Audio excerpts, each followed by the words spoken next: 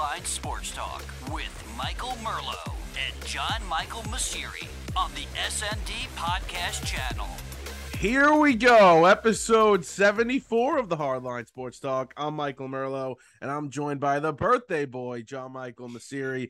JM, happy birthday, and how are we doing on this fine morning? I'm doing good, man. 21. Can't wait to have that first beer. Oh, yeah. Feels good. Looking forward to the celebrations, but I'm doing good. I wouldn't want to be anywhere else to celebrate my birthday. Perfect. Your first beer. I'm very excited for you, sweetie. We got a lot to do. I got a couple of things in baseball. We're gonna bring in a special guest in a little bit, and football. We had a big football game last night. It's Friday right now. Big football game, and we're gonna preview the upcoming weekend, which has a ton of really great games. I think better slate than week one. Hot take. I don't know if that's hot take or not, but very excited for that. We are gonna start with Major League Baseball though today. We got a tight race in the National League East, and we're going to start there. The Mets just got swept by the Cubs at home, the first time they've been swept in a 3-game series this year. The Braves went out west. They lost a couple series in a row to the Mariners and the Giants, but this race is going to go to the end, and these two teams play each other, I want to say, end of September, early October. So this is going to be for Met fans, a nightmare, and for other fans, a good movie to watch. Yeah, no, I mean, compared to years past, I'd say this is probably a weaker year around the MLB in terms of races for the division. There's not a lot of tight races going on, but this is the one to watch, obviously. I mean, they're within a game of each other. And you're right. I mean, if I'm a Met fan, I'm very nervous. Grateful to be playing competitive baseball, but, you know, it's not exactly the calmest of times. I mean, listen, we talked about it. I think either way, the Mets are going to be okay if they win the division or not. Now, obviously, the road to the World Series is a lot easier if they do win the division because of the first round bye and the home field advantage and all that stuff. But we knew this Braves team was going to be a problem. They've been a problem. They've been one of, if not the best teams in baseball behind the Dodgers since basically June. And the Mets have, they got a problem on their hands. And listen, this Cubs series was brutal for the Mets. Luckily, the Braves finally, we always say the Braves just don't lose. Finally, they lost a couple of games. So the Mets are still okay. But you could also look back and say, hey, if the Mets would have taken 2 out of 3, swept the Cubs, something like that this weekend, would have been a whole different story. They could have a 3 or 4 game lead right now. Yeah.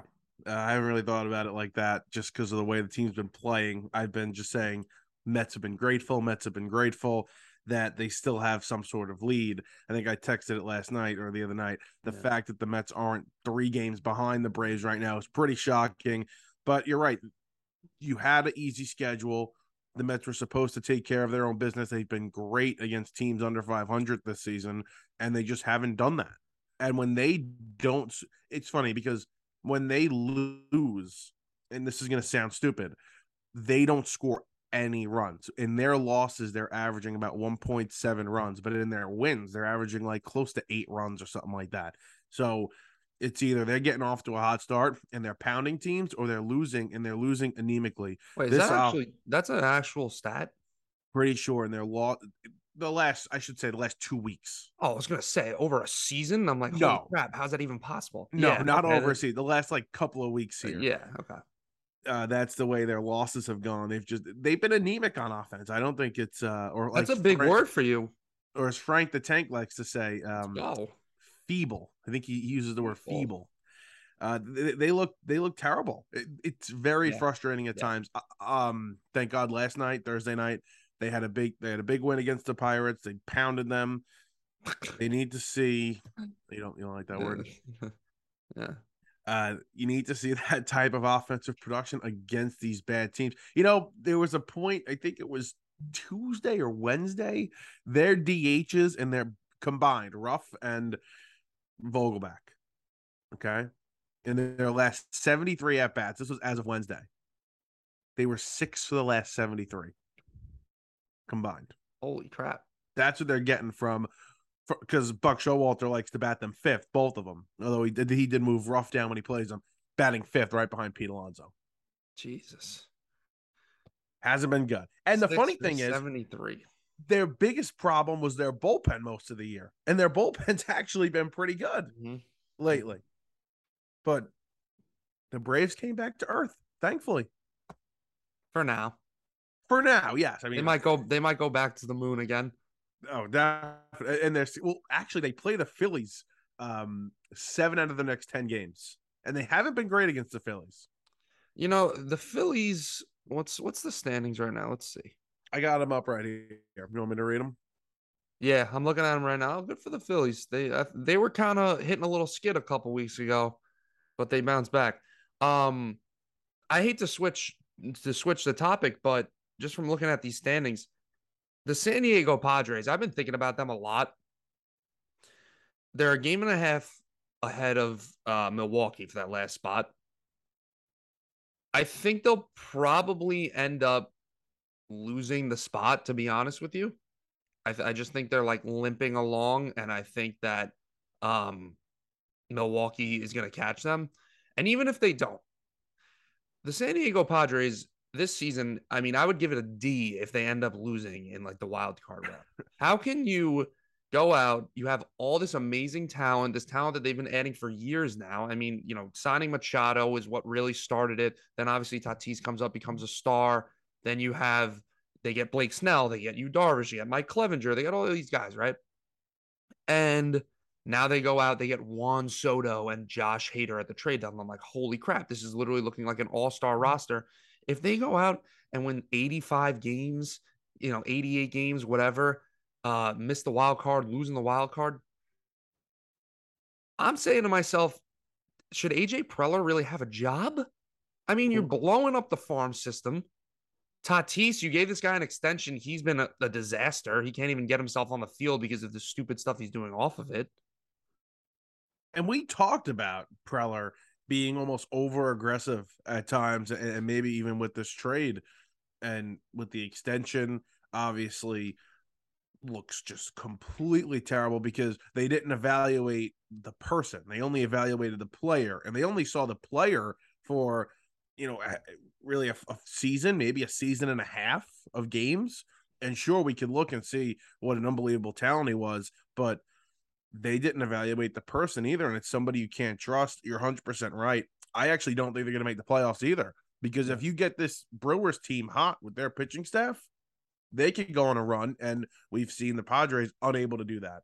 So with 18 games left, only a game and a half up on the Brewers, I would say the Brewers make the playoffs. And I really hope they do. I really hope they do. The Josh Hader move at the time when they made the deal, it was like, wow, they got Josh Hader. But looking back, it really didn't make a lot of sense.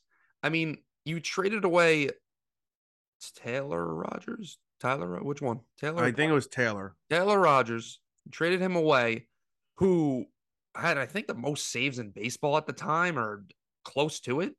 And he's gone to Milwaukee. Also hasn't been that great from Milwaukee. Both guys haven't pitched well for their respective teams now. But Hader's been terrible. Hader's literally been one of the worst relievers in baseball. And it's not like you just got him for, a high level minor league prospect. So your major league roster isn't really feeling the effects of the loss. You went from having one of the best closers in baseball to now having an unusable reliever. I mean, he's been better as of late, the past couple of games, but still his numbers are way high. I think his season ERA is up to a 5 now.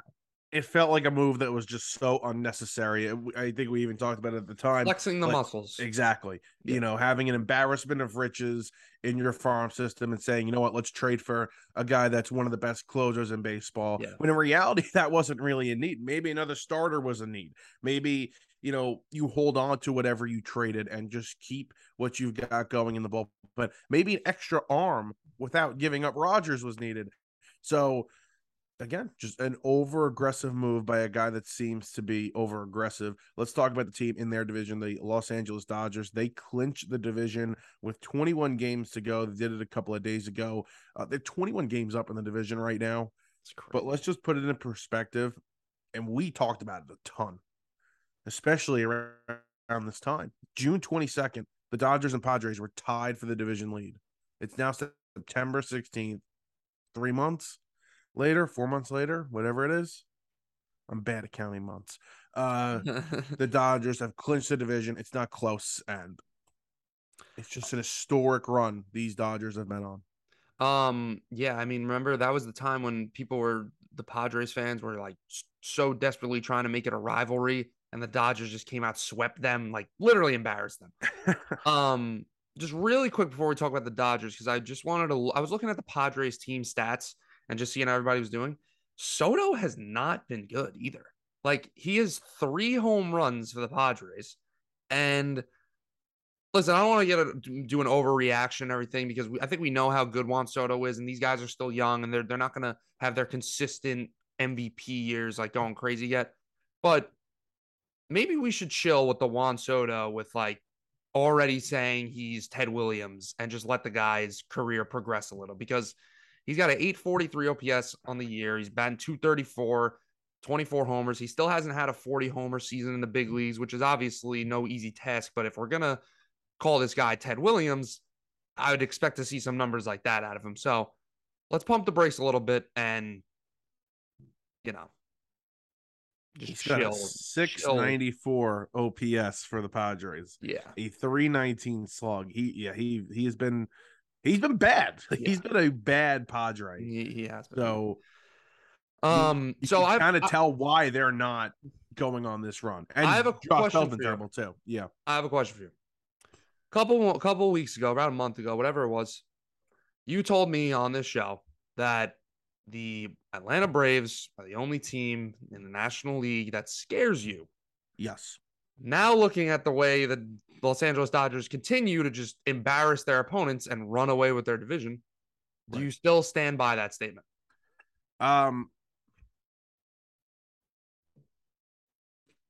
Yes. You put the pride away. Listen. Say no. The Mets played them tough and beat him in the season series, and obviously that means nothing when it comes to the postseason.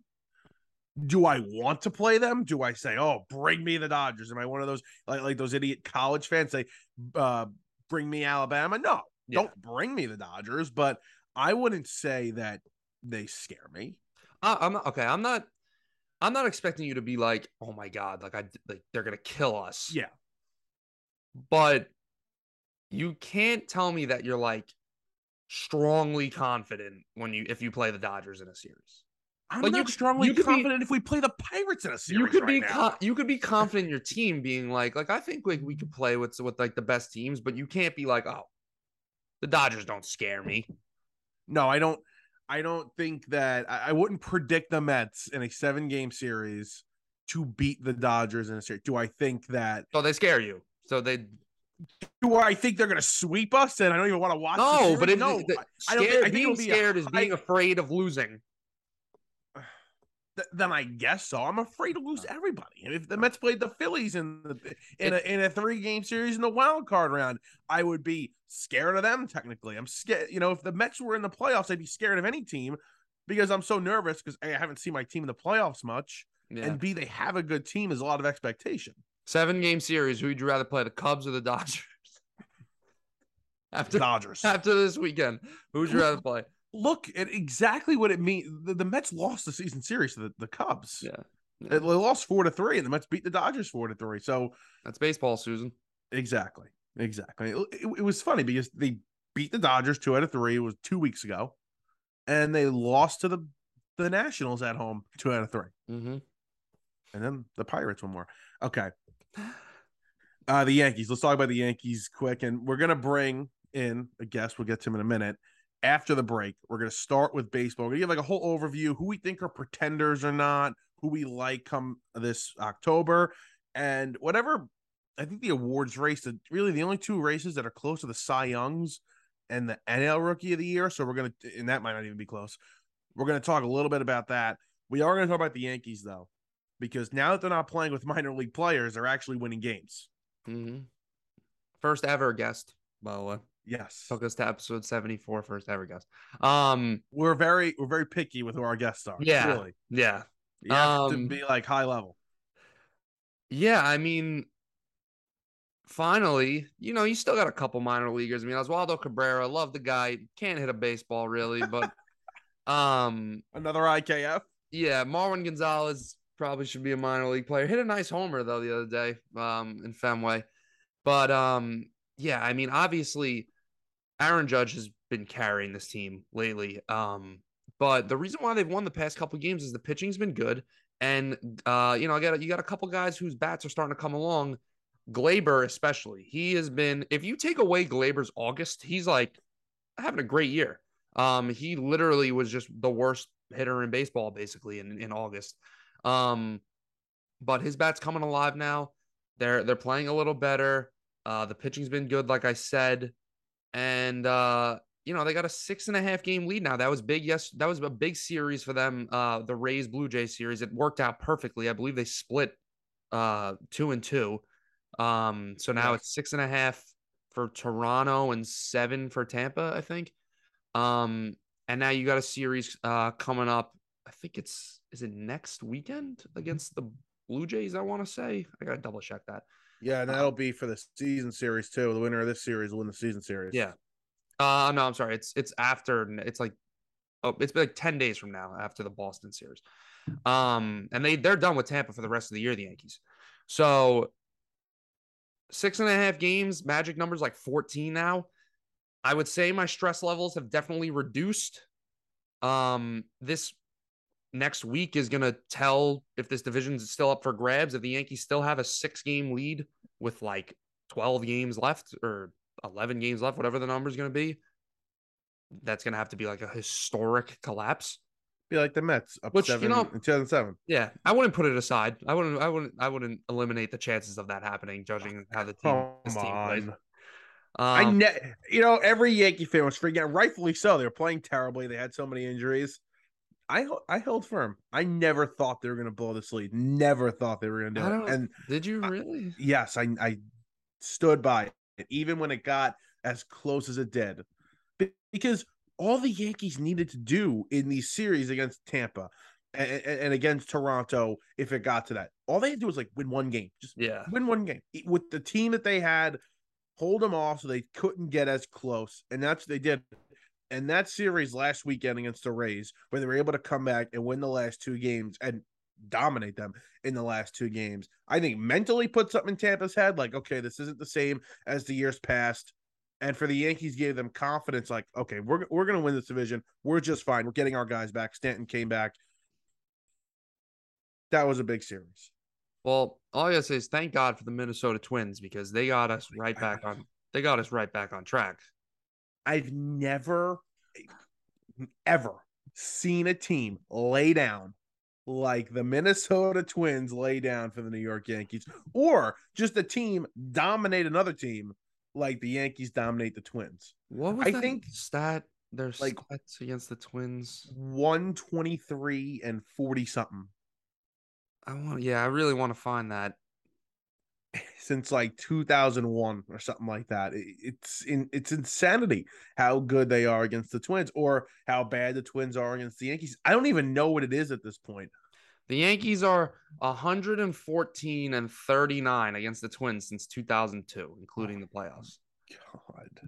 I don't think the Twins have beat the Yankees in a single game in the postseason in like their last 10 games or something like that. No.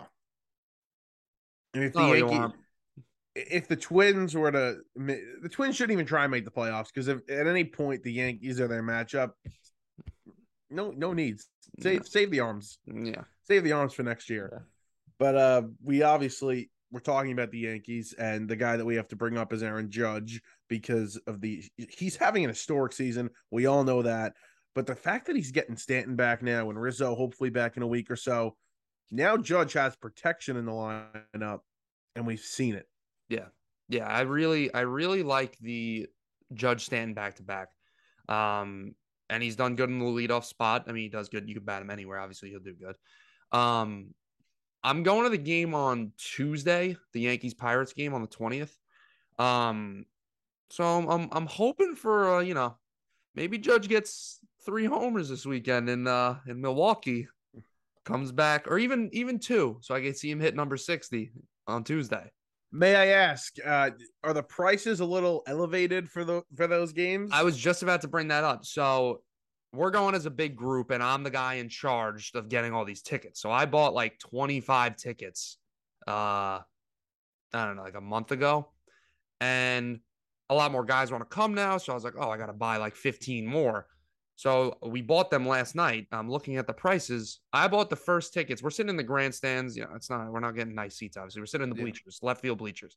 It's like, I bought 25 tickets for, I think, total came out to like 290 cheap. Yeah. Right. Yesterday, bought another 15 for like 300 or something. Yeah. So prices are going up. I think all those games the rest of the year are going to be a little elevated just because he has a chance. And you're in left field. Maybe it's a nice shot out there. I didn't even think about this.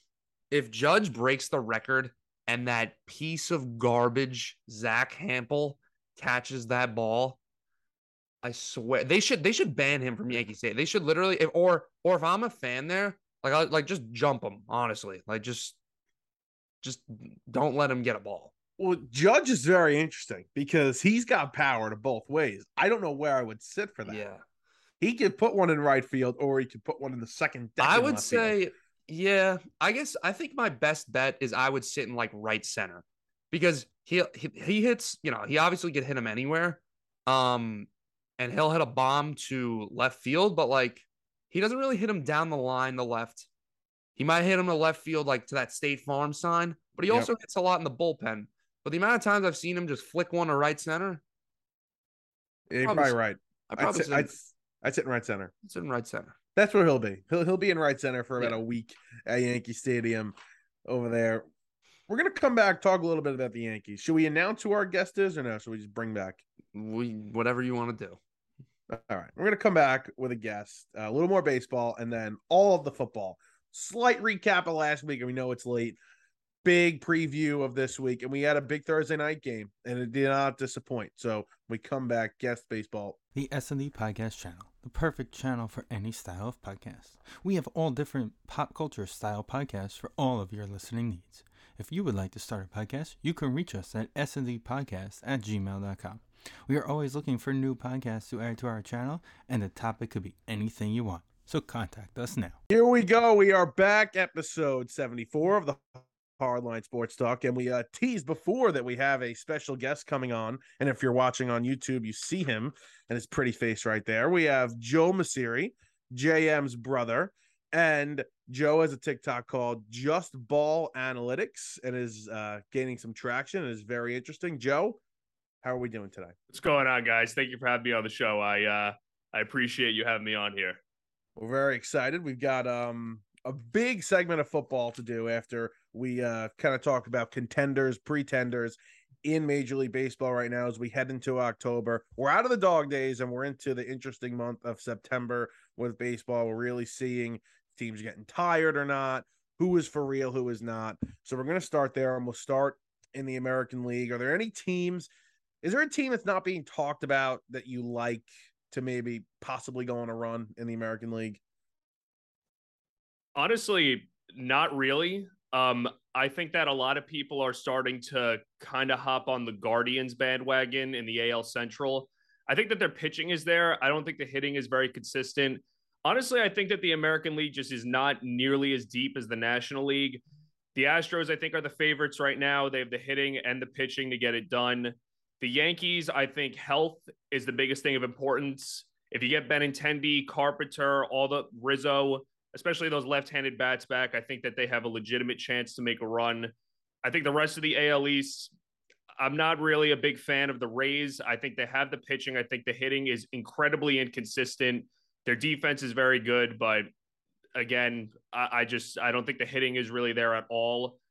And the Blue Jays, I think the pitching isn't really there. I think that if Barrios somehow goes on a roll, even though he's been one of the worst pitchers in the American League all year, I think they have a better chance. Kikuchi, I mean, he just seems like a lost cause. He's been moved to the bullpen, back to the starter role multiple times. I mean, he's just a swing man at this point that they gave a lucrative contract to. I think the Astros are clearly the favorite. I don't like any of the teams in the Central. I think the Yankees are all about health. And I think that for Toronto and Tampa Bay, it's multiple things need to kind of stack up for them to go on a run. Yeah, I was just going to say, I think a lot of people are trying to find that diamond in the rough team in the American League, and I really don't think there is one. And everybody was really big on the Blue Jays. Merlo, I know you picked them to win the World Series. I had them winning the East in the preseason, but I don't see it with them. And I'll tell you, one team that everybody likes to hop on now is the Mariners. Like, that's like the fun team, and I'm gonna shoot that down because I think the Mariners are a good team. And if I was playing them in a series, I'd be a little concerned just because I think their pitching is so good. But they don't. This is going to be a year where the Astros or the Yankees come out of the AL and that's it. They don't have the hitting, the Mariners, to get all the way to the World Series. I mean, I understand everybody falls in love with starting pitching and says, oh, you need starting pitching to make it to the World Series. That's cool, but you also need hitting. And also, that's such a cliche because we just saw the Atlanta Braves mash their way to a World Series with great bullpen help. I mean, the starting pitching was not the star of the show. So I think the Mariners don't have the offense to get it done. I don't think the Rays have the offense to get it done at all. I think the Rays are the worst. I would pick the Rays as the worst team in the postseason as of right now. Over, I agree with that. Worse than Cleveland. Worse than Cleveland, yeah. Yeah, I agree with that. I think the Rays are a fluke, honestly. Especially from looking at the Rays teams from the past couple of years to looking at this Rays team, it's not comparable. You could see it. Yeah, I disagree with you guys. Not on the Rays and not on the Blue Jays, although they're a team that if they did, for whatever reason, get hot, they would be something to watch. They're the team that I could see out of those 4 teams, the teams that are not the Yankees or the Astros, they're the team that I could see as, okay, if they made it to the world, if they came out of the AL, I wouldn't be as surprised. I like the Mariners. I really like the Mariners, and I'm not predicting it because I think the Astros are too good. And like you said, if the Yankees do get healthier and they figure out things in the bullpen, they could go on a run. That wouldn't shock me. But the Mariners are a team. I like the bullpen. I love the starting rotation. I think the offense is good enough. Why wouldn't it be good enough? It's middle of the road. I think the offense is it's good enough to maybe win a playoff series. I mean, I think they could maybe make it out of the first round. And obviously they're starting pitching, like Jam kind of alluded to, with Logan Gilbert, Robbie Ray, Castillo. I mean, obviously it's very good. The bullpen is also very good. They kind of have those pieces there where you could maybe see it. Maybe Julio Rodriguez gets hot or Eugenio Suarez. I mean, he's capable of going on a home run tear. But I don't really view them as a team that could consistently put together that deep October run. I just don't think they have the talent 1 through 9 in the lineup and then all through the pitching staff. You put them in a series against this, let's say they play the Astros in the CS or the DS, whatever. Is that what their matchup would be as of right now? I think it's Mariners versus Blue Jays right now. Yeah, to get it. Yeah, so it would be. And they would the winner of that would play the Astros. So the DS. Let's say the Mariners play the Astros in the DS. I mean, I understand the game's not played on paper, but you go with pitching matchups of your guys for the Mariners against Verlander, Valdez, Garcia, the guys in their rotation. You really think that they're going to out-hit the Astros and against that rotation? I don't see it. I like the rotation. Yeah, the rotation is great, but it's funny, Jam talked about the cliches with, you need starting pitching. And, it seems like the cliche changes every year for what that formula is for how to win a World Series. I mean, you had years ago when the Royals won the World Series, everybody fell in love with that, contact-oriented lineup. But then you had the Braves just mash their way to the World Series last year, just hitting home runs with one really reliable starting pitcher in Fried, and then a really good bullpen with, Matzek breaking out the way that he did and then kind of falling off this year besides the point. But I think that people fall in love with that formula. I mean, it just comes down to what team gets hot. I mean, even we talk about the Tampa Bay Rays might be the worst team in the postseason, or the Guardians. Doesn't mean they still can't win the World Series. I mean, going into last year, I think the Braves might have been the worst regular season team in the postseason, and they went on, obviously, a World Series run. So, I mean, it's kind of a crapshoot in a lot of ways. And Boston limped their way into the postseason last year, beat the Yankees in the wild card, and then went to the ALCS. I feel like the formula, if there's something that's a constant, you want to go back to 15, that's fine. I feel like it's bullpen. I feel like if you have a good, deep bullpen, and you never know, use the Mets for an example. Their bullpen hasn't been great this year. If those guys got hot, then they can go on a deep run. We don't know what bullpen's going to get hot, but let's look at the bullpens that are very good right now, or good right now, I should say. I think that is a constant. You see good teams with good bullpens go deep in the playoffs. That's why I think we're looking for a formula, like we're looking for an answer, but it's baseball and it's sports in general. There's no distinct answer, and this is what you need to have. It's like what we talk about in football, where we say, oh, don't sign that running back, don't draft that running back, whatever. Good teams don't, Super Bowl winning teams don't need these superstar running backs. But you're telling me you take the Los Angeles Rams and you give them Derrick Henry last year, all of a sudden they lose the Super Bowl? No, it's just the way things go. The Titans didn't make it to the Super Bowl the past couple of years because Derrick Henry was their whole offense. If they had, if Ryan Tannehill was a better quarterback or they had a better passing attack, they could have won a Super Bowl. So there's no distinct answer. It's just about obviously having talent all around the team and getting hot when it matters. And now, who do we feel like is a team in the National League? Because this is a lot more interesting. There are many teams. To me, there are 4 teams in the National League. If you told me they were in the World Series, I'd say I'm not shocked.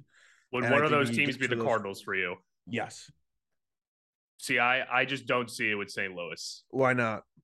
I think that we were just talking about bullpen. So for the most part, you talk about relievers might be like the one common denominator of getting to the World Series. And, you never know what bullpen is going to get hot and so on. But for the most part, you're not even in the playoffs if you have a bad bullpen. I mean, that's a common denominator for regular season teams too, for even just getting in the playoffs. I mean, it's hard to win if you're constantly blowing leads or whatever.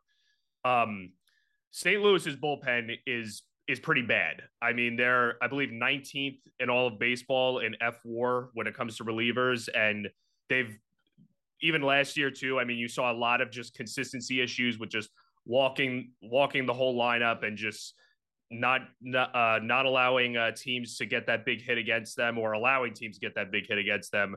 I think St. Louis's bullpen is a huge problem. I think their lineup is, obviously you have probably the NL MVP in Goldschmidt and then maybe the runner-up in Arenado. I think that, they're kind of winning maybe the worst division in baseball. I don't necessarily see them being able to go blow for blow with the Mets or the Dodgers. And honestly, I even think the Padres are kind of on the same tier as them. I just don't really see it. No, I would not. But you think the Padres on the same tier as the Cardinals? Yeah, I think so. I disagree. I actually disagree with the whole take on the Cardinals. I think the Cardinals, I could definitely see them in the World Series. I mean, I'm looking at their stats right now. They're 3rd in the MLB in OPS. They're top 10 in ERA. I understand what you're saying about the bullpen. The bullpen's a concern, but like we just talked about with the Braves, bullpen's a crapshoot. You got guys that could come out. We were just talking about Josh Hader before you came on the show. He went from amazing to terrible to now he's doing a little better now. Like, these guys, they come in, they pitch for an inning. Obviously, it's completely random. You could have a 5-inning stretch in a row where you're dominant and then you're terrible. So yeah. Now, obviously, you would rather have the good stats on the year because they're more reliable and, the chances of them being great are higher. But I think that this team has it. I mean, they have probably number 1 and 2 in NL MVP right now on their team. Something's going on with Albert Pujols. I don't know what they're putting in the Gatorade or whatever the hell that dude's doing. If he's back on the juice, or I don't know what the hell's going on. I love it. They put juice balls in when he bats. Seriously, what? Like, I can't talk. What the hell's going on with Albert Pujols? I don't know. I mean, the guy's been raking against left-handed pitching all year, and suddenly he's just going ballistic against everybody. I mean, they still sit him against righties for the most part. I know they've been kind of increasing his playing time against them a little bit, but I mean, what the guy's doing is, I mean, all jokes aside, I mean, it's crazy. I don't know. It's one of those things where it's just baseball and it's unpredictable, and a 40. I mean, I think he's, my theory about it. I think Pujols is a lot older than he claims to be. Yeah, I think a lot of people believe that. I think a lot of people. Yeah, I know I'm not reinventing the wheel with that take, but yeah, I think that Pujols, who's a man who's probably at least in his late 40s, according to conspiracy theorists like myself, he's just tearing the cover off the ball. I mean, watching him run the bases is painful, but I mean, if he's jogging around the bases, I guess it doesn't matter. It's crazy what he's doing. And they're not going to test him for anything, especially now in his little. Of course not. his farewell tour. It really doesn't feel like a farewell tour either. I mean, it's not like he's getting treated like some king on the way out, like we've seen others like Ortiz, but it really is special to see what Pujols is doing. I remember joking around. People were making jokes about where he was going to sign this offseason. He goes back to St. Louis, and we saw Yadier Molina and Adam Wainwright break the starts, or the pitcher starts. Most starts. Am I correct by that's battery correct. mate? Yeah. I can't believe what Wainwright's doing at this age. He's having absolutely. a very good season.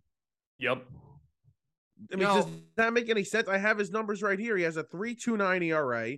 He's at 178 innings pitched.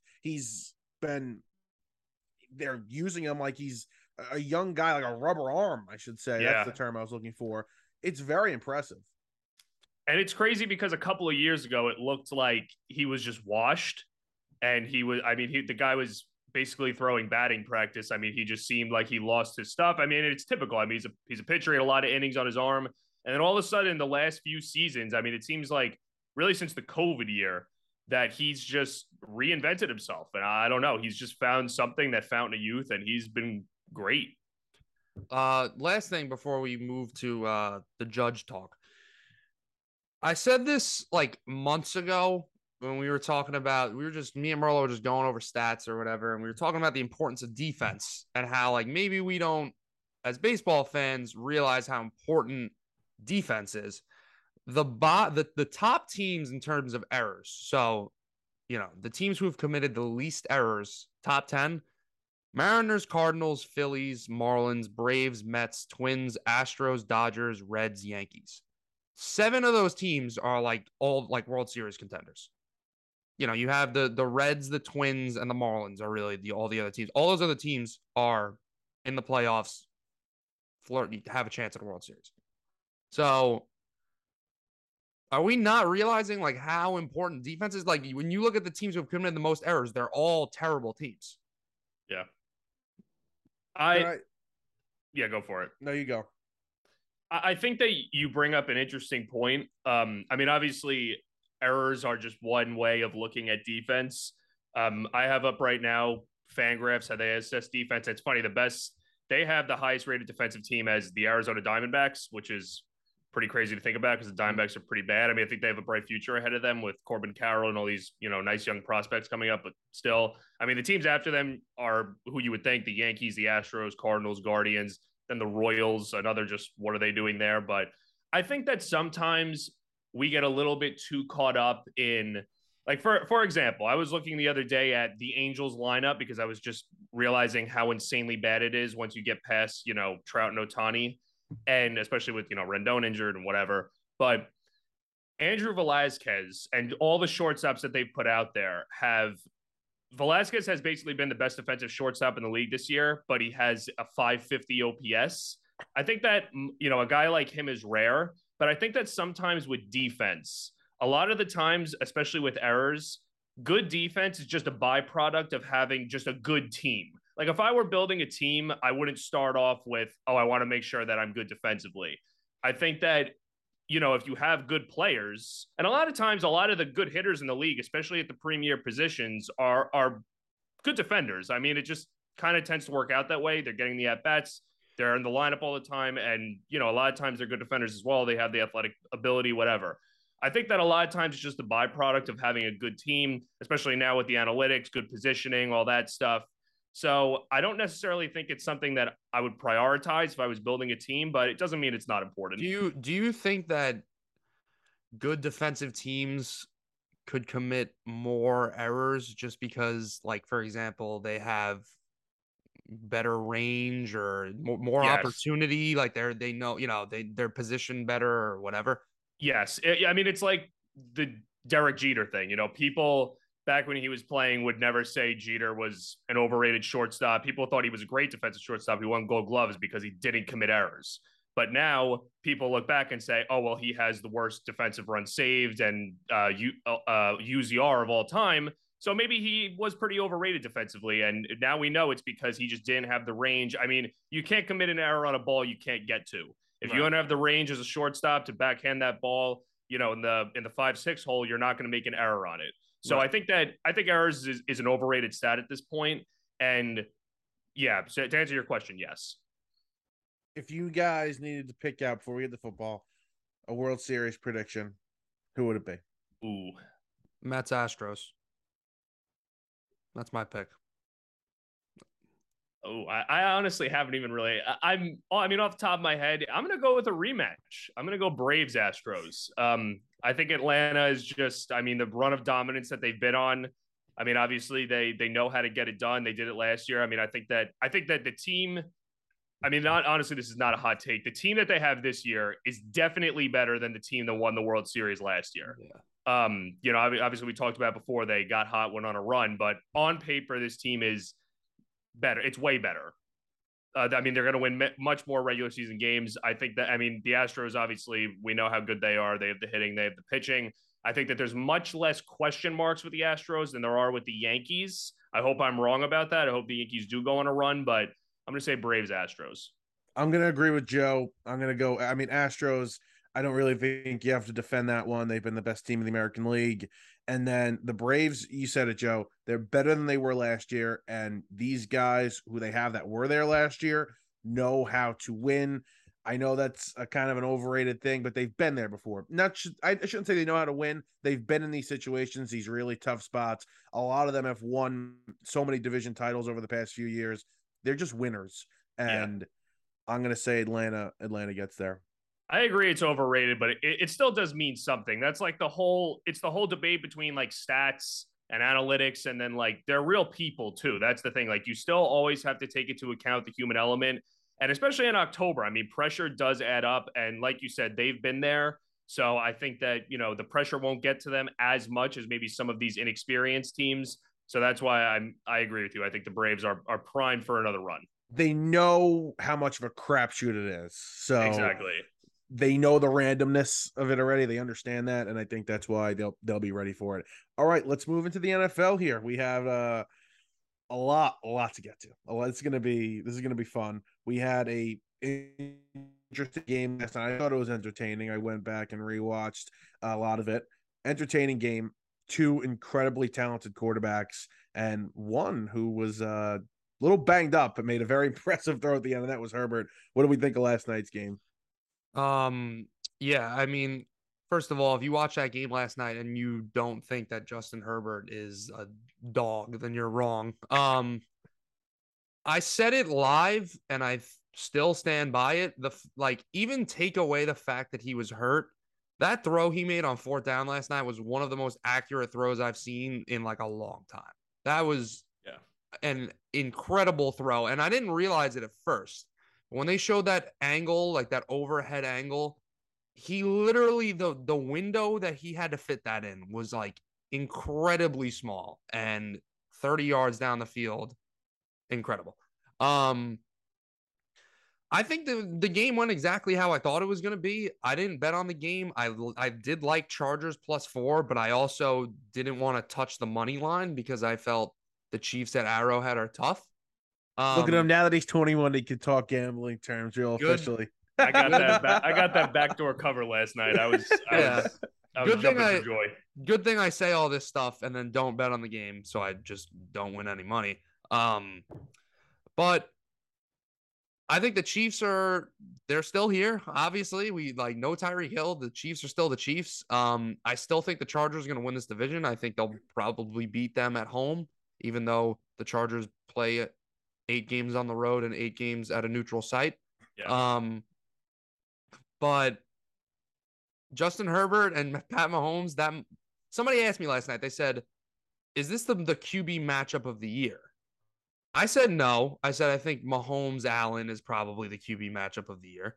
But it certainly is a debate because I think there's 5 quarterbacks you put in that tier. Herbert, Mahomes, Allen, Brady, and Rodgers. And you wouldn't put Lamar in that tier? I would not put Lamar. I would not put Russell Wilson. I would not put anybody else. Joe Burrow. Can I interrupt for 1 second? Sure. I understand what you're saying, and I'm not saying that Rodgers or Brady aren't as good. I feel like these 3 at this point are so young and at such a different level.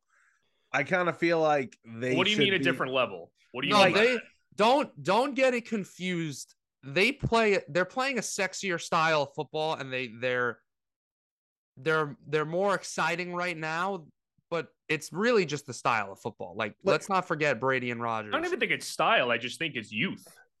Yes, because the Rodgers, shiny new toy. but Rodgers, you Right. told me this 2 years ago or 3 years ago. Fine, I would say he's in that class, even Brady, but I don't know. I feel like these three are on like not even above, maybe on the side. Like they're just different. Well, Merlo, they also play on these Brady does too, but they're also on these like juggernaut offenses. And the way that their offenses are designed, Rodgers is playing in a run first, play action style offense in Green Bay, where the Bills haven't had a good running back in years, and you saw the Chargers' number one running back is basically another receiver, so they're really letting it fly for those other offenses. Yeah, I think that you bring up an interesting point with the tiers and with the youth of these quarterbacks. I mean, I think that we're in for just an incredible era of football. I mean, Brady and Rodgers, I mean, they seem like they're probably on their way out, at least within the next 2 or 3 years, most likely. I mean, Rodgers just signed a 4-year extension. Who knows if he'll play that entire contract out, considering he just teased retirement last season. So who knows? But I still think that if you just talk about this season or the past 2 seasons or whatever, I mean, I think that top tier is basically what JM said. I might throw Lamar Jackson into there. I mean, honestly, Joe Burrow had a better regular season than Allen last year. So I think I might also put Burrow in that tier. I mean, maybe if you want to say let him prove it another season, especially with how he played in week 1, which was horrendous, I could get behind that. But honestly, I also think that Herbert at this point is probably a little bit better than Allen. And I know that that's a little bit of a hot take, but again, I think Allen had a little overrated of a regular season last year. When you look at the numbers that he put up, he was very inconsistent. And I think that Herbert at this point is probably a little bit more refined as a passer. We saw Allen become a little bit more willing to kind of dink and dunk his way down the field, which he wasn't doing as much last year, but we saw him do that in week 1 against the Rams. I think if he continues to do that, he'll ascend into kind of that MVP caliber quarterback. I think that, and have kind of a little bit of a bounce back from last year. But I still think that if we're just talking about the best quarterbacks in football right now, I mean, Rodgers just won back-to-back MVPs. Brady also, I mean, you could have made the argument for him to win MVP last year. And, we talk about that fountain of youth. He's clearly found it. I still think that those two guys, I mean, I think I take those two guys right now over Josh Allen. I don't know if that's a hot take. Well, I was about to say, you want a hot take? I'm taking Josh Allen and I'm taking Herbert over Mahomes. That's my hot take. Yeah, I don't agree with that. I take both those guys over Mahomes. I wouldn't take Allen over Mahomes. I think that you could argue Herbert, but I don't understand. I understand, but Joe, I mean, we've talked about this, in conversation where football, and I agree with you. I'm really of this stance now where traditional stats, like, and I'm not saying, I look at analytics more because I don't know a lot about football analytics. I really just, I don't want to say like the eye test and sound like the, he can ball, he's got it, whatever. But like, it kind of is the eye test. Like, at what point is it like, he had 43 touchdowns and he only had 40, and his passer rating was 3 points lower? It's like, all right. You're just I agree with that. I mean, especially when you see Mahomes had basically 5 would-be interceptions last night that weren't. Yeah, exactly. Which obviously would have negatively affected his statistics. So I agree with that. I could get behind that, but I don't think that Allen. I mean, and like he could easily. I love Josh Allen. I think he could easily prove me wrong this year. I don't think he's as refined of a passer as Herbert or Mahomes, and it's not really a knock against Allen. It's just that Herbert and Mahomes are so ridiculous. That is true, but Josh Allen also, you're basically getting another running back. I mean, he's got a Cam Newton type build to him. I mean, recently he basically has been their running back. He's hard, yeah, and he's very hard to bring down, and he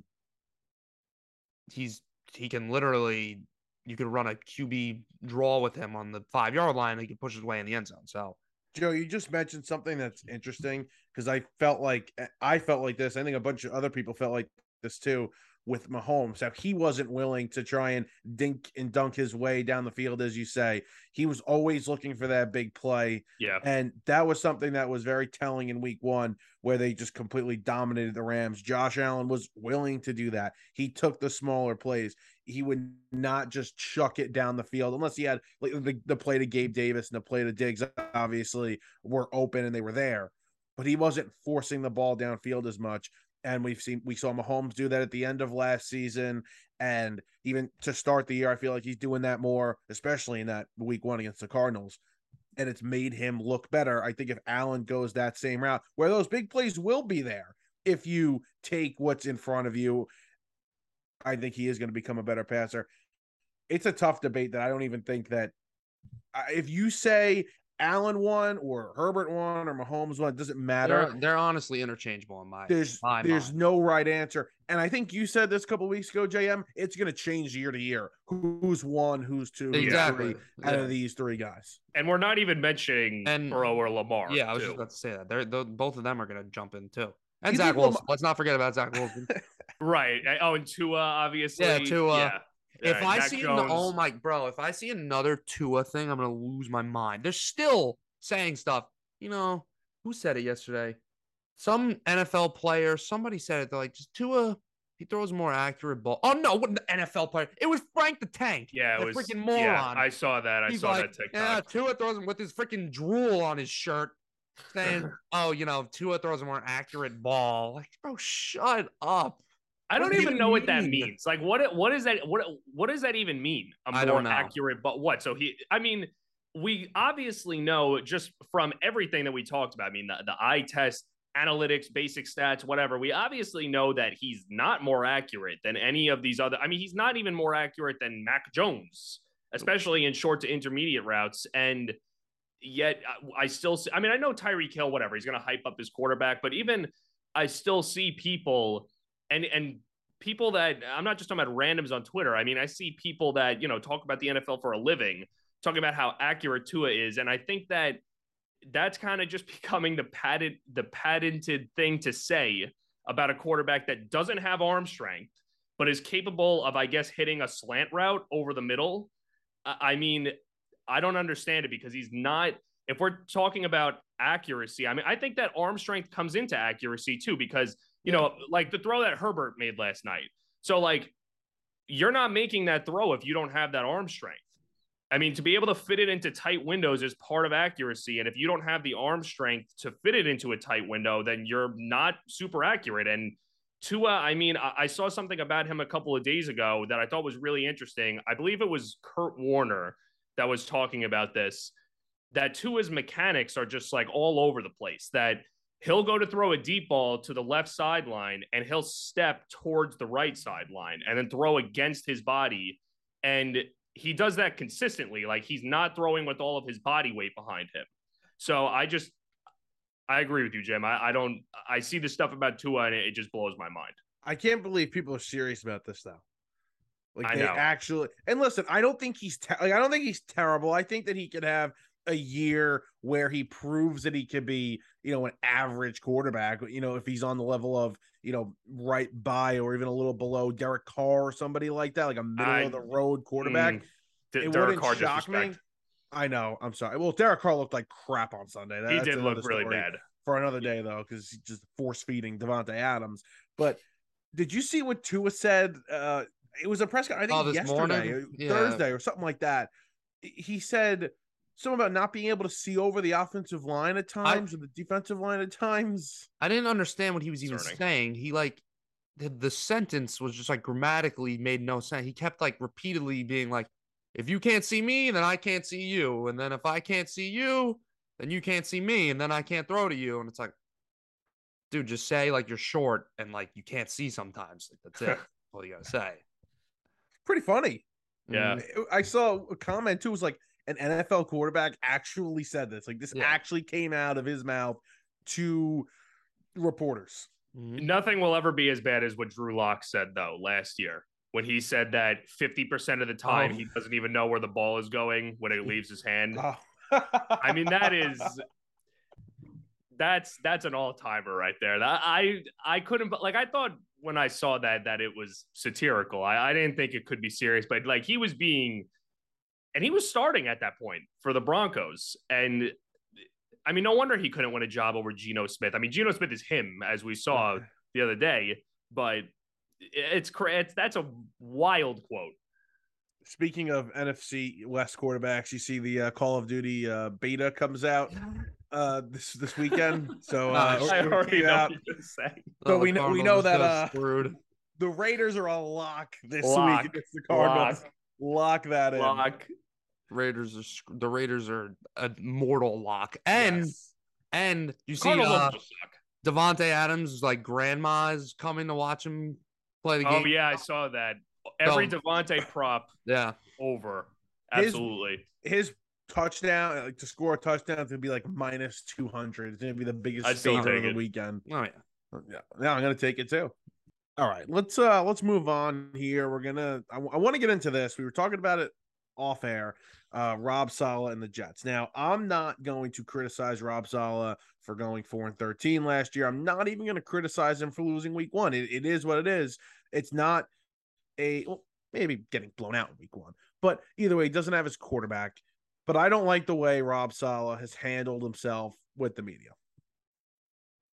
Because of in what way? Well, I thought you guys were going to critique there. Okay. So I got a couple of things. Well, I have nothing to critique yet. Number one, now he didn't specifically say the fans, and he may be talking about the media when he asks for the receipts. Okay. But with his description of talking about the people that have been doubting him, that have been hating or clowning him, I think he said, clowning the team, doesn't that fall under the fans too? Don't you think the fans are criticizing the team? They're part of the group that are being critical, that are clowning. Fans will do that, especially when things are bad. Rob Saleh never specified whether or not he was talking about the media or the fans. And I think that this is a bad road to go down, even picking fights with the media, picking fights with the fans, although I don't think he's specifically doing that, but he never said he wasn't.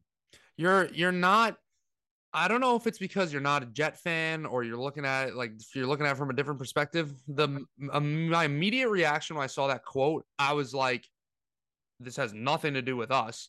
Jets fans are on Twitter and wherever else are like making like memes, like good memes about this and saying like, let's go, like bring me the receipts, like when we beat Cleveland this weekend and stuff like that. Like, I think when you look at Rob Saleh's like whole identity with this team and this whole culture he's trying to build, I think this aligns with it. I mean, like, use it in comparison. Nathaniel Hackett just had a real bozo move the other day, and he comes out in a press conference and is like, well, looking back, we probably should have. Yeah, that was pathetic. Like, that was like spineless. Like, bro, if like at least like have some pride and double down on what you did. Like, have a little confidence. So no, I think looking at how the media has treated the Jets, especially recently, you have that moron Stephen A. Smith, laughing at them and whatever. And I mean, rightfully so. They've been a laughing stock. Rob Saleh is just trying to hype up his fans and hype up his team and saying, we know what we're building here. We know we have something special. I'll bring you the receipts when it happens. Now, I think that's it. Yeah. I don't know what kind of, I'm not on Jets Twitter. You're a Jets fan, whatever.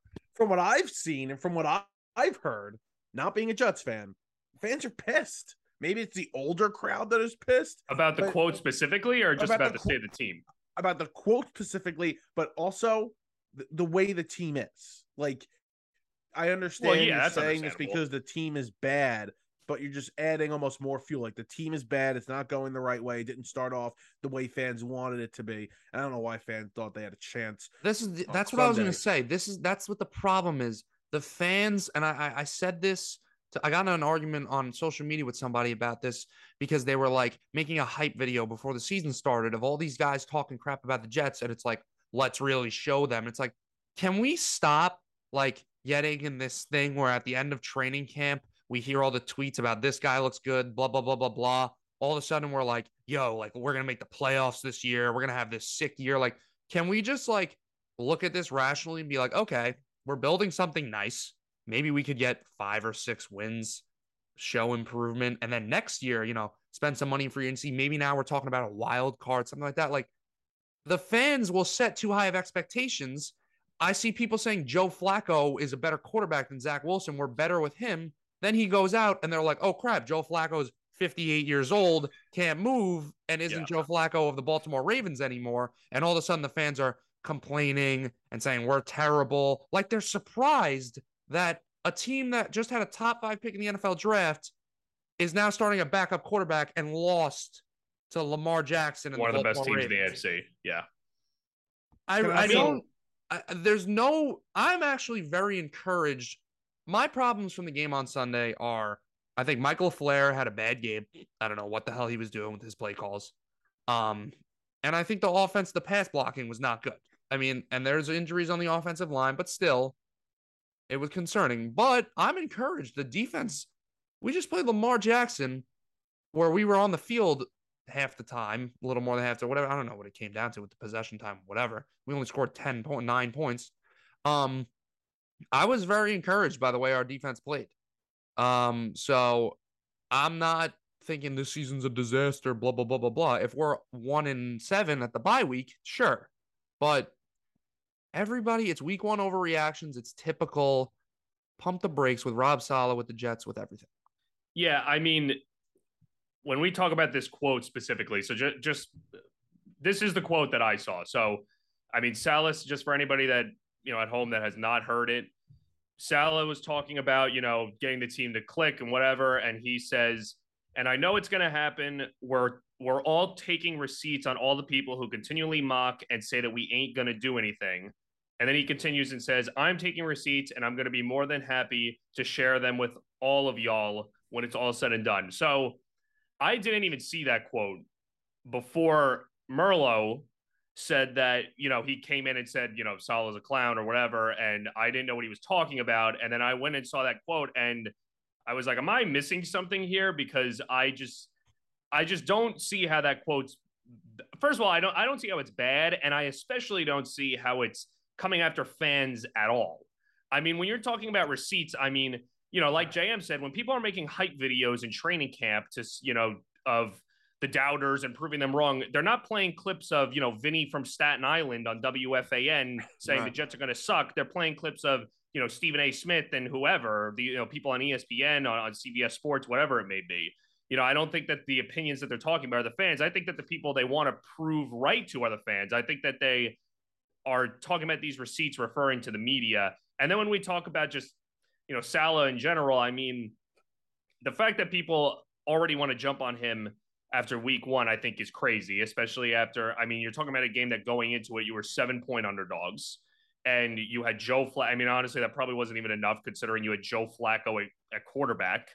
And I honestly just, I think it's classic New York media, the New York mentality of overreacting. We see it constantly across all of the major sports here. And as somebody who's not a fan of either of the New York teams, I mean, I honestly, a lot of times it's cringy. I see it and I cringe. I'm like, can you have a little patience? I mean, the way that you don't succeed in the NFL is by constantly having overturn in the front office, in your head coach and your coaching staff.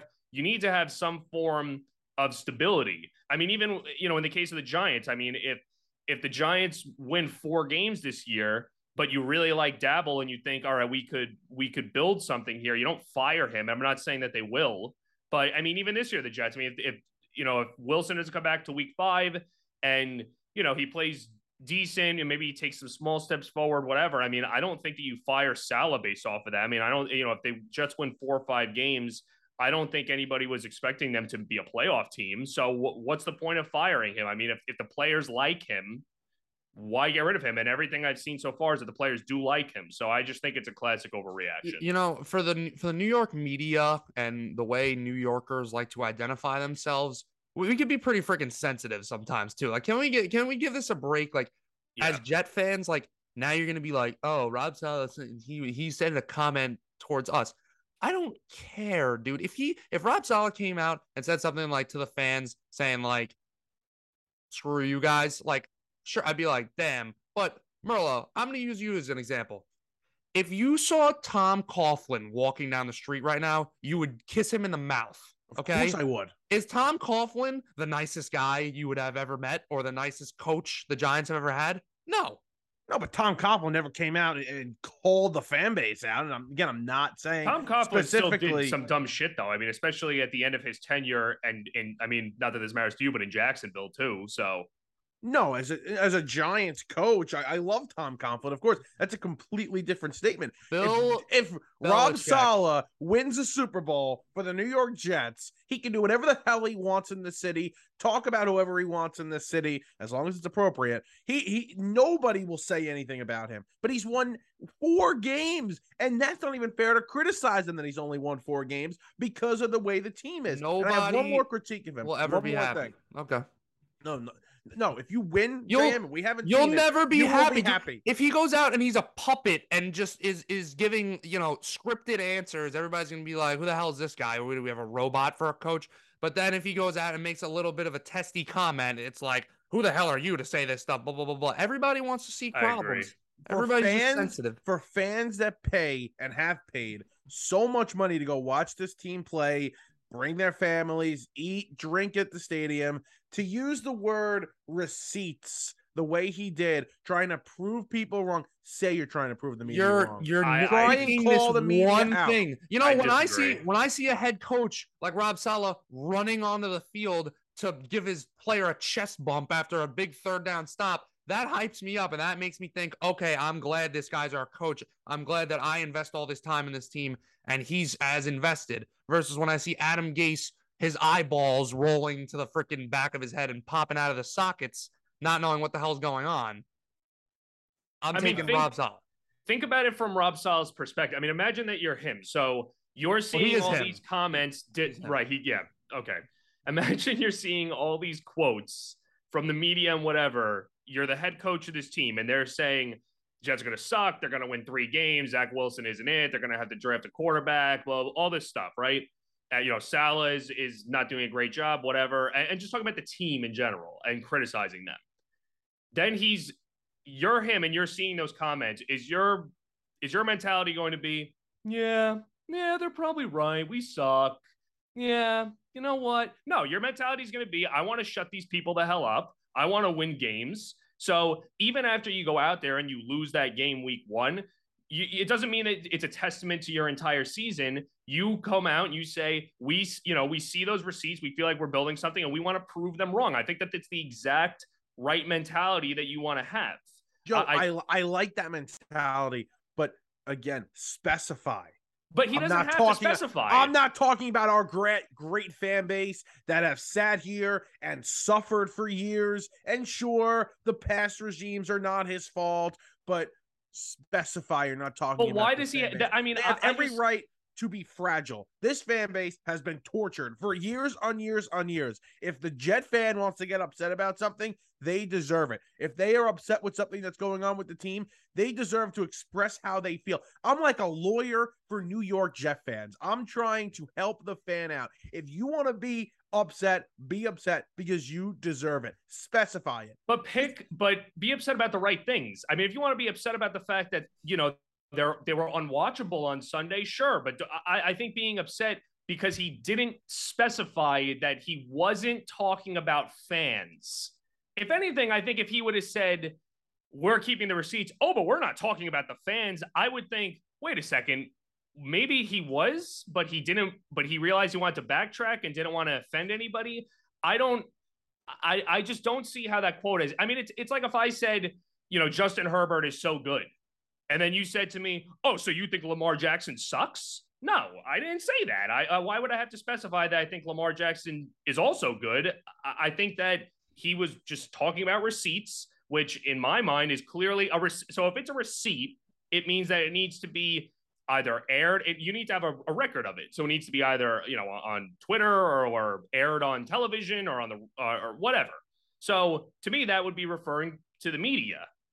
I just don't understand how that applies. I don't understand how that quote could be misconstrued to apply to fans. I just don't. I don't see it. Fans can't go on the radio and criticize the team. That's aired.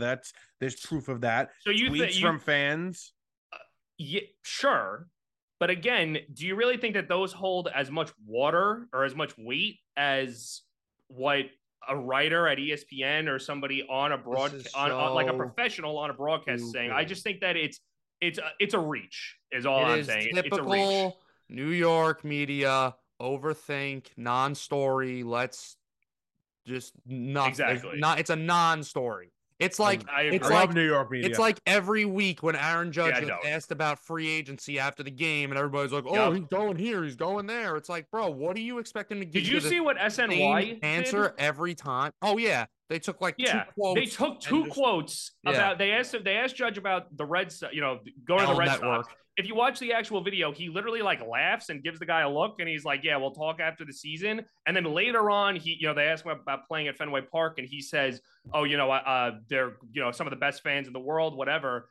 They took those 2 quotes, combined them, like didn't even put like anything to divide it, like a period, nothing, and just said, Aaron Judge, when asked about going to the Red Sox, "We'll talk about it after the season. They're some of the best fans in the world." Like that is just an insane.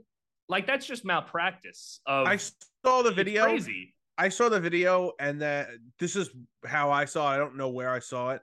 It said the first quote was, "They're some of the best fans." And then the second quote was, "We'll revisit it." I don't know if that was the correct order or not, but that's the video I saw on Wednesday night. Yeah, I'm talking about the SNY headline that I saw was basically combining those 2 quotes. And they like tried to make it seem like, oh, like maybe Judge. And I even saw people, because obviously it worked. People were replying to the tweet and retweeting whatever, saying, "Oh my God, if Judge goes to the Red Sox, oh my God," like panicking, which obviously was their goal.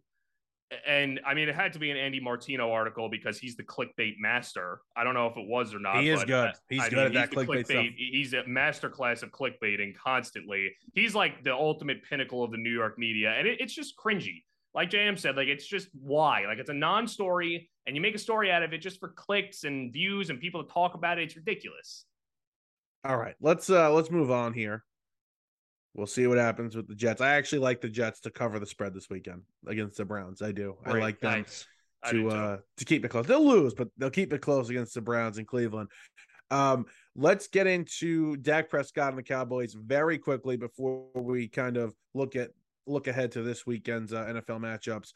Dak Prescott injured on Sunday night. Now, Jerry Jones says they're not putting him on the IR. I saw this morning or yesterday, I forget when, that week 6 is possible for a return for Dak. I don't know how that can happen, but we'll see. He's not going on the IR, and they're not trading for a quarterback. What do you guys think of that? I think that I'll first touch on the part about not trading for a quarterback. I always find that so funny that whenever a team starter goes down, especially when it's a good starter like Dak Prescott, he's not elite, but he's good. Whenever that happens, people always talk about, "Oh, are you going to sign so-and-so off the market?" It's always like the biggest name. I mean, for the last few years, it was Kaepernick. I think that's kind of died off now. But it's always like, who's the biggest name? I mean, even last year with the Saints, they were like, are they going to bring back Drew Brees when Winston went down? Like, stuff like that. But the thing that I always find so funny about that is why all of a sudden are you now, because the point of having a backup quarterback is so that if your quarterback gets hurt, you trust the guy to at least be serviceable.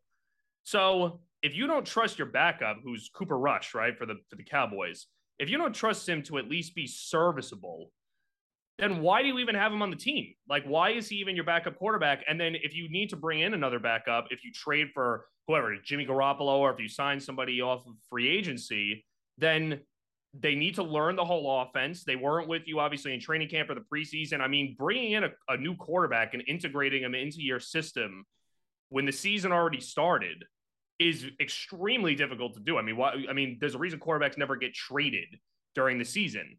So I just think I don't blame the Cowboys for not signing or trading for a quarterback. I mean, it seems like they're not going to. I mean, who knows? Maybe if, they get really bad quarterback play this weekend, Jerry Jones is the type to panic and sign somebody. Who knows? Maybe he'll tell Kellen Mond who's their offensive coordinator? Kellen Moore. Yeah, exactly. Maybe they'll tell Moore to suit up again. But I mean, the crazy thing is that Dak played so poorly in week 1 I mean, just watching the game, I was thinking to myself, I mean, he looks just horrendous. And I know that, they have Gallup's injured and Cooper left and whatever, and Tyron Smith is injured, but he looked so bad. I saw a statistic yesterday, he threw 10 interceptable passes, which was by far the most in week 1 in the NFL. Most guys threw, 3, 4, and that's even kind of like the middle of the pack. Like Jared Goff threw 5, I believe.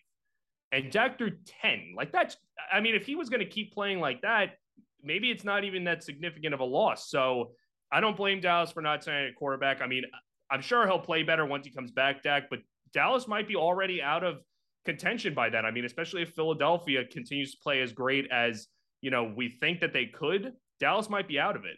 Yeah, and Philly's going to be there's a chance they're 5-0 by the time Dak comes back. Their schedule is very light after this weekend against the Vikings. So you're 100% right about that. Dak looked like crap. The team did not look that. I mean, defensively, they look pretty good, but their weapons, a lot of injuries up front. Their offensive line did not look good at all. They're going to get Gallup back eventually, but I'm not in love with this team.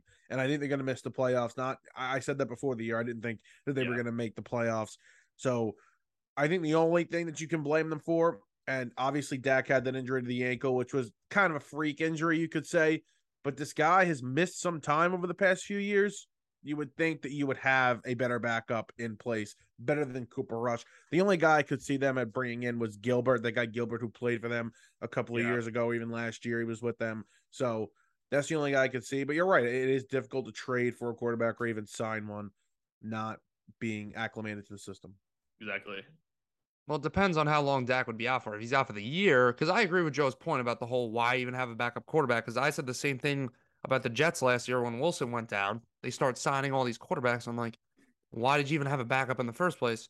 If Dak was out for the year, what's the deal with Jimmy G? Does he have a no trade clause still, or what's? Yeah, his new contract, he has a no trade clause. You can say, obviously, I think that's the first guy you look to saying, okay, don't make a trade for him, but it doesn't even matter because Dak's not going to miss an extended amount of time. He's not going to be out the whole year. Yeah, no need. But I think they have a lot of other needs that are not just going to get a quarterback right now. All right. Is there any matchups that let's go back to last week. Most surprising win in week 1. Most surprising. Giants. The Giants might have been the biggest upset.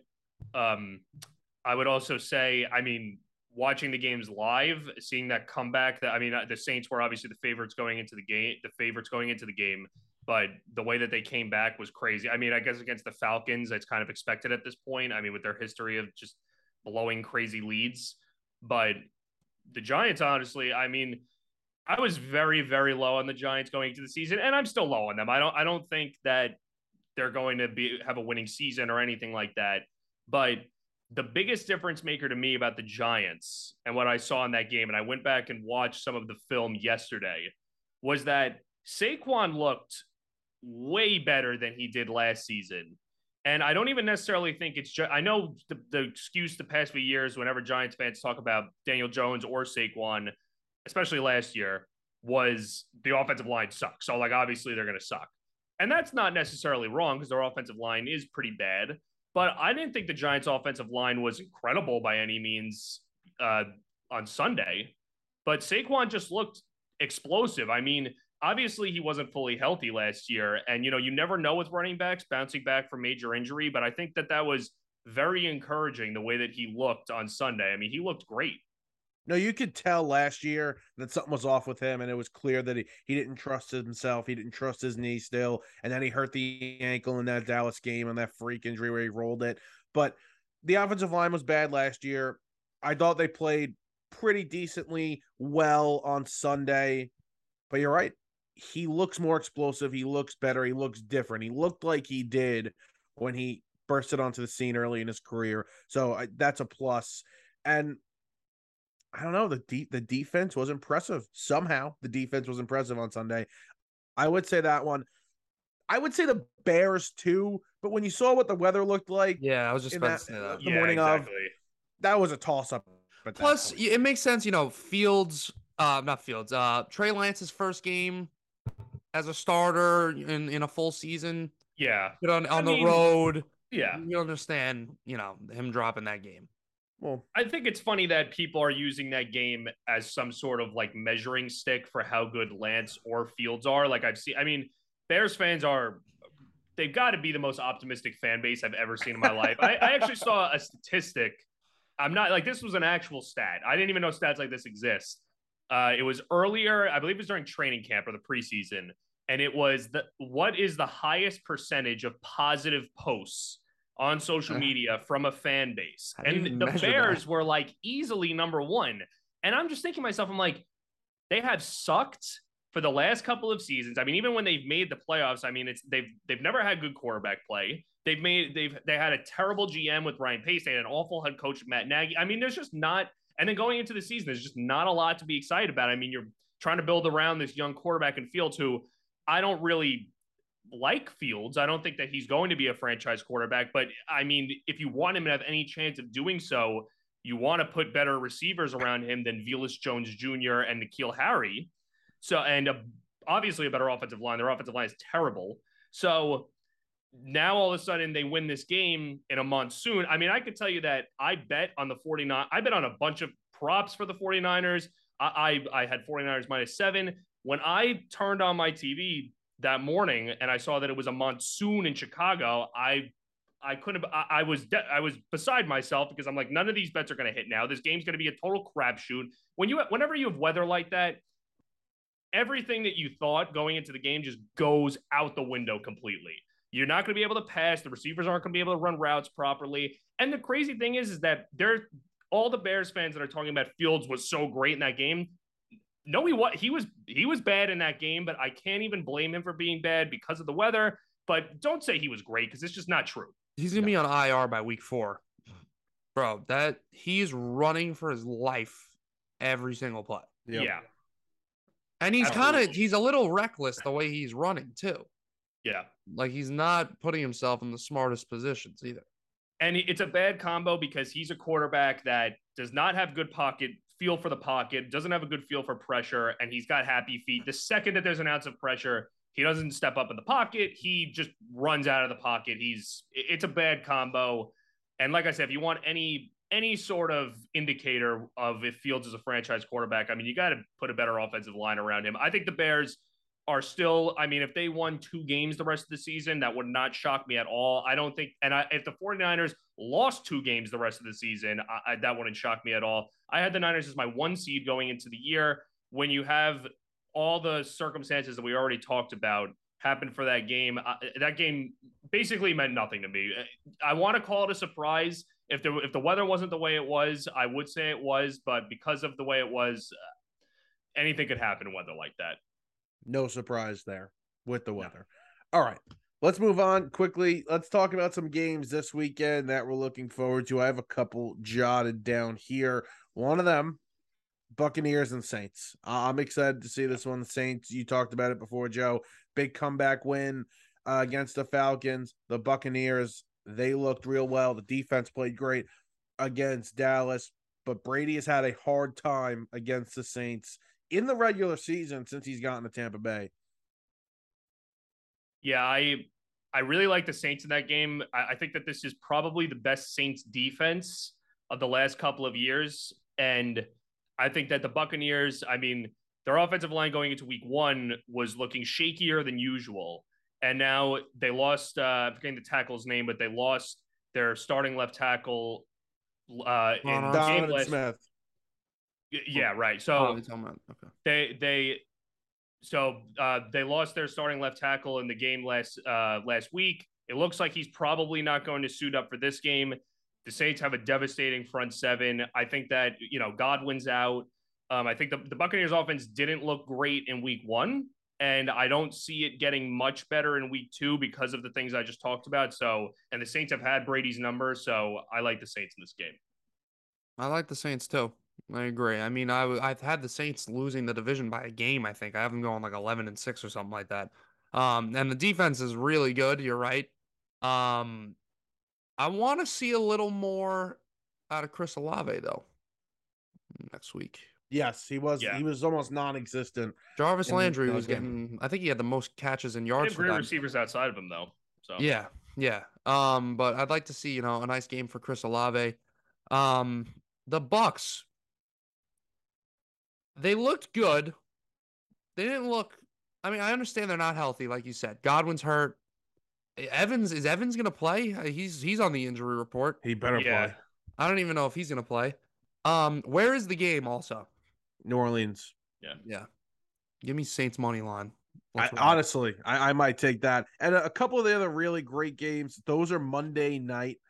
We've got the Titans and the Bills. That's at 7:15. Then at 8:30, we've got the Vikings and the Eagles, the one I'm really looking forward to. I like the Eagles in this one, although a couple of things have changed here. I still like the Eagles, though, to get this win. Yeah, I like the Eagles and the Bills. I don't think the Titans are going to be very good this year. I didn't like them going into the season. And I thought that an X factor for them was going to be Robert Woods, and he was basically non-existent in the week 1 game plan. So you're talking about the only reliable veteran receiver on the roster. And obviously he's coming off of a major injury. And now suddenly he's not a factor. I mean, it could change going forward. Maybe he's still getting acclimated into the offense, but I don't really like the Titans. I think they have a good defense. I think the offense is, I think we again, I want to put an emphasis on might. We might be starting to see a decline from Derrick Henry. Yeah. Everybody's saying that. Yeah. I said it before week 1. We'll see. It could be the Giants defense just played so well. I don't think that's the case. I think that we're going to see it this year. Plus injuries, it's tough to stay healthy at this position and be hitting the legs like that so much. Not easy. I agree. What did you think they were going to be, Joe? Like win total before the year? I didn't think they were going to be terrible. I thought like 8 or 9 wins, but I thought that the Colts were pretty clearly better than them. And I think the Colts will play better going forward than they did in week 1. Week 1 is not an omen to the rest of the season for a lot of teams. Yeah, I thought I had JM thought I had them a little low at my win total. I'm at like 7 or 8 wins. JM thought that was slightly low. Might be right. I mean, who knows? I think they're gonna. Hey, listen, no team in that division has a win yet, so we're gonna see. Last thing, Joe. Yeah.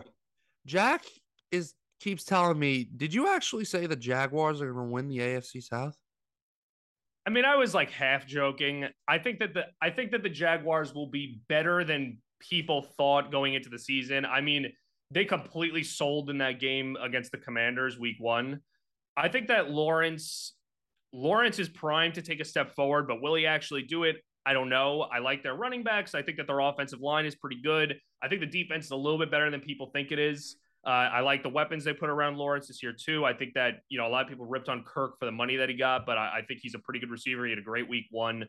I mean, I think the Jaguars could be better than the Titans. I could see, like Merlo said, if the Titans win 7 games, I mean, I could see the Jaguars maybe winning 8 or maybe 9. I think they can.